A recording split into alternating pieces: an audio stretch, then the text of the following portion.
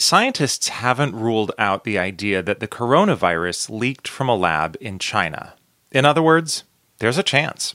A chance? Well, but if there was evidence, I'd love to hear it. It's a theory that former President Trump repeatedly promoted without evidence, which is why ex-Daily Show host Jon Stewart surprised some viewers when he endorsed the lab leak theory on The Late Show with Stephen Colbert last week. And then they asked the scientists, they're like, how did this...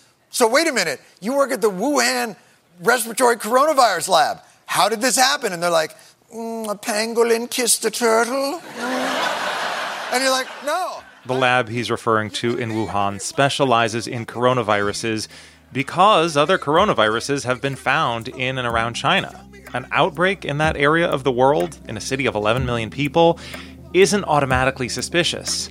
But that doesn't mean the issue has been put to rest. I think that we should continue to investigate what went on in China until we find out, to the best of our ability, exactly what happened. That was Dr. Anthony Fauci last month. Weeks later, President Biden said there was disagreement in the American intelligence community about whether the virus emerged from human contact with an infected animal or from a laboratory accident. Biden ordered a 90-day review of those possibilities. Certainly, the people who've investigated say it likely was the emergence from an animal reservoir that then infected individuals, but it could have been something else, and we need to find that out. So, that's the reason why I said I'm perfectly in favor of any investigation that looks into the origin of the virus. Consider this. Scientists still can't say for certain how the coronavirus emerged, but that debate became political almost immediately. And now the international effort to find answers has stalled. From NPR, I'm Ari Shapiro. It's Tuesday, June 22nd. This message comes from NPR sponsor Saatva, the comfort company. Saatva luxury mattresses are sold online and priced at about 50% less than mattress stores. Visit SAATVA.com/NPR today and save an additional $200. The following message comes from NPR sponsor WeWork. Escape the distractions of working from home with WeWork All Access. One monthly membership gives you access to hundreds of convenient workspaces nationwide. Sign up today to get a free trial for new members at WeWork.com/NPR. Terms apply. What happens after a police officer shoots someone who's unarmed? For decades in California, internal affairs investigations, how the police police themselves, were secret. Until now. Listen to On Our Watch, a podcast from NPR and KQED. It's Consider This from NPR. The pandemic was just months old when former President Trump began promoting the idea that the coronavirus leaked from a lab. Have you seen anything at this point that gives you a high degree of confidence that the Wuhan Institute of Virology was the origin of this virus? Yes, I have. I will tell you, more and more we're hearing the story. We have a lot of information, and it's not good. But we're looking at it. A lot of people are looking at it. It seems to make sense. They talk about it. Trump said things like this repeatedly during the spring of 2020, but his administration never presented any evidence to back up his assertions. And this was from the same president, of course, who was making racist slurs against Asians and calling this the Kung flu. Vanity Fair journalist Catherine Eban, who wrote about the lab leak theory recently, said in an interview on WHYY's Fresh Air that the former president's rhetoric immediately changed the nature of the debate over the origins of the virus. The fact that he put that out there seemed to sort of brand it as a conspiracy theory and created a kind of antibody response within the government, as one of my sources put it, where people felt they were absolutely determined to fight against what they saw as a conspiracy of this magnitude. And the former president's long track record of false and misleading statements probably made reporters less likely to ask tough questions about where the virus came from. But the fact remains that still, more than a year later, Trump and former members of his administration have never presented evidence to support the lab leak theory. We got very close to being able to make a lay-down case for what actually happened and how this virus came to kill millions of people around the world. Former Secretary of State Mike Pompeo, who is widely viewed as preparing for a presidential run in 2024, was asked about it on Fox News just last week, and again provided no evidence to back up his claims. There's a pile of evidence 100 feet high. I have high confidence that that's the case. The bottom line is that when it comes to the origins of the coronavirus, political voices have sometimes been louder than scientific ones. The scientific community does welcome more investigation, like the review President Biden ordered last month. But many experts still think the virus probably came from nature. Here's NPR's Jeff Brumfiel. Biden announced he was ordering a 90-day review of the intelligence around the origins of the coronavirus, including whether it was the result of a laboratory accident. For many, the announcement felt like a big change, putting what had been a conspiracy theory about the virus's origins back on the table. But Robert Gary, a microbiologist at Tulane University who has analyzed the genome of the coronavirus, he still thinks there's a good chance it came from the wild. Nothing's really, tipped me or made me flip-flop or anything like that about it. I mean, I'm more convinced than ever that, this is a natural virus. Ebola, HIV, influenza all come from nature. For this new coronavirus, most of the first reported cases were in wet markets in the Chinese city of Wuhan. Wet markets played a major role in the case of the original SARS virus, which began spreading in the early 2000s. Back then, the virus was traced quickly. People got lucky. They were able to identify, the restaurants that the first cases ate at and then go back to the wildlife farms where, they had bought the civets, as it turns out. Those civets have been infected by bats carrying the virus. The fact that nobody's pinpointed the source for this new coronavirus isn't particularly unusual, he says. It could take years to figure out, but he thinks it's out there. It's just a matter of time, I think, before we find, the progenitor in a bat or some other species. Ian Lipkin is another researcher who's taken a hard look at the genetics of this virus. Lipkin's at Columbia University. He says that there's no evidence for human manipulation.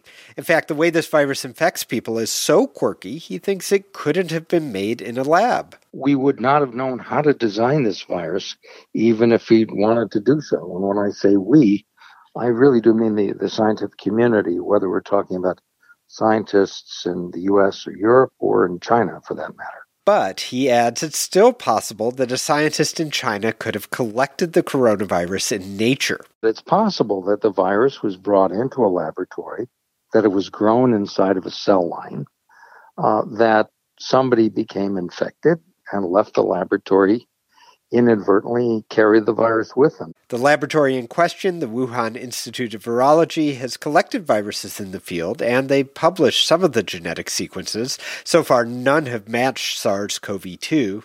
Alina Chan is a geneticist at MIT. She says there's not enough evidence to know where the virus came from. Both scenarios are still on the table. She's been pushing for a more thorough consideration of the lab accident theory.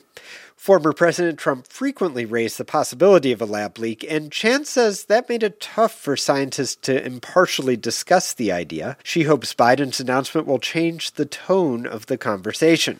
I think it opens the door for other scientists to weigh in without being called like a conspiracy theorist. I mean, were members of the scientific community calling you a conspiracy theorist for saying this? Yeah. Lots of them. I was compared to like insurrectionists and QAnon. In the end, all three scientists agree that the available evidence is not conclusive, and all welcome the intelligence community's investigation. Chan says the question of where this virus came from needs to be answered. Our lives depend on finding out how this virus got started so that we can prevent another one from getting started in 5 to 10 years from now. That report from NPR's Jeff Brumfiel. International investigators are still trying to get to the bottom of all this. Back in March, the World Health Organization released a joint report with Beijing following a 4-week investigation in China. The report concluded, among other things, that the lab leak hypothesis was, quote, extremely unlikely. But days later, the WHO's own Director General said he didn't believe the team's assessment of the lab leak possibility was extensive enough. And he said the organization was ready to deploy more investigators. That brings us to where we are now, with scientists ready for further study, but stuck waiting in the wings while U.S. and Chinese negotiators stand in the center of the international stage. Here's NPR's Will Stone. Science may ultimately settle the question of where the coronavirus emerged, but the holdup right now is diplomacy. China wants the next step of the international probe to focus on other countries as the possible source. The U.S. disagrees, and the World Health Organization is left in a tricky place. The UN agency arranged an investigation inside China earlier this year, but doesn't have a lot of other options at the moment. Dr. Mike Ryan, head of emergencies for the WHO, recently told reporters, WHO doesn't have the power to compel anyone in this regard. The WHO acknowledges the earlier investigation was highly restricted by China and reached no firm conclusions. But Ryan maintains the agency is still pushing. We work through consensus, and that has worked for us and for our member states for 70 years. Except some who know the WHO well and the China-U.S. relationship are skeptical. We're at an impasse. That's Lawrence Gostin, an expert on public health law at Georgetown University. China is implacably opposed to a continued investigation and certainly opposed to one that's fully transparent. Gostin says China has dragged its feet on this origins question all along, so why would that change now? Especially since speculation over whether the virus leaked from a lab in the Chinese city of Wuhan has gone mainstream. China will dig its heels in even more given the public criticism because it sees this in stark political terms. The WHO does plan to hold talks in the fall to consider an international pandemic treaty, and Gostin says countries could try to expand the WHO's powers on the coronavirus investigation, a move that China would likely oppose. Yanjun Huang is a senior fellow at the Council on Foreign Relations. I think China has not shut the door. It has left flexibility. But Huang says this also depends on the Biden administration toning down the rhetoric. Instead of publicly accusing China of covering up, quiet diplomacy would be a more constructive approach. But it could be too late for that. President Biden has publicly ordered U.S. intelligence agencies to double down on their review of the likely origin of the virus. Juliet Kayyem was a Homeland Security official under President Obama, who's now at Harvard. I think in the end, the Biden administration's review is likely to be inconclusive and satisfy no one 100%. But Kayyem hopes the Biden administration's effort will at least underscore how the WHO took China's word far too often early in the outbreak. For instance, repeating that the virus did not spread human to human and waiting till March to declare a pandemic. We're not going to war with China over this, but what it can do is put pressure on the WHO about how it conducts itself in these kinds of investigations and how China is not to be believed anymore. In a rare move, the head of the WHO called out China in the spring for not being more transparent during the investigation there.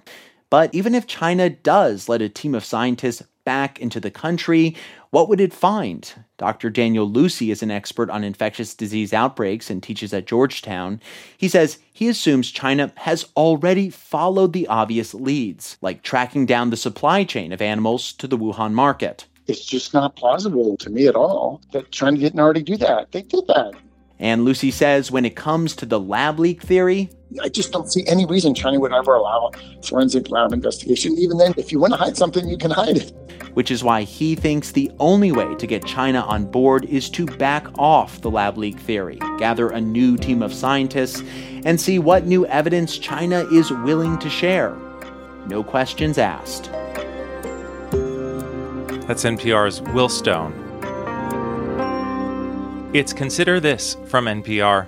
I'm Ari Shapiro.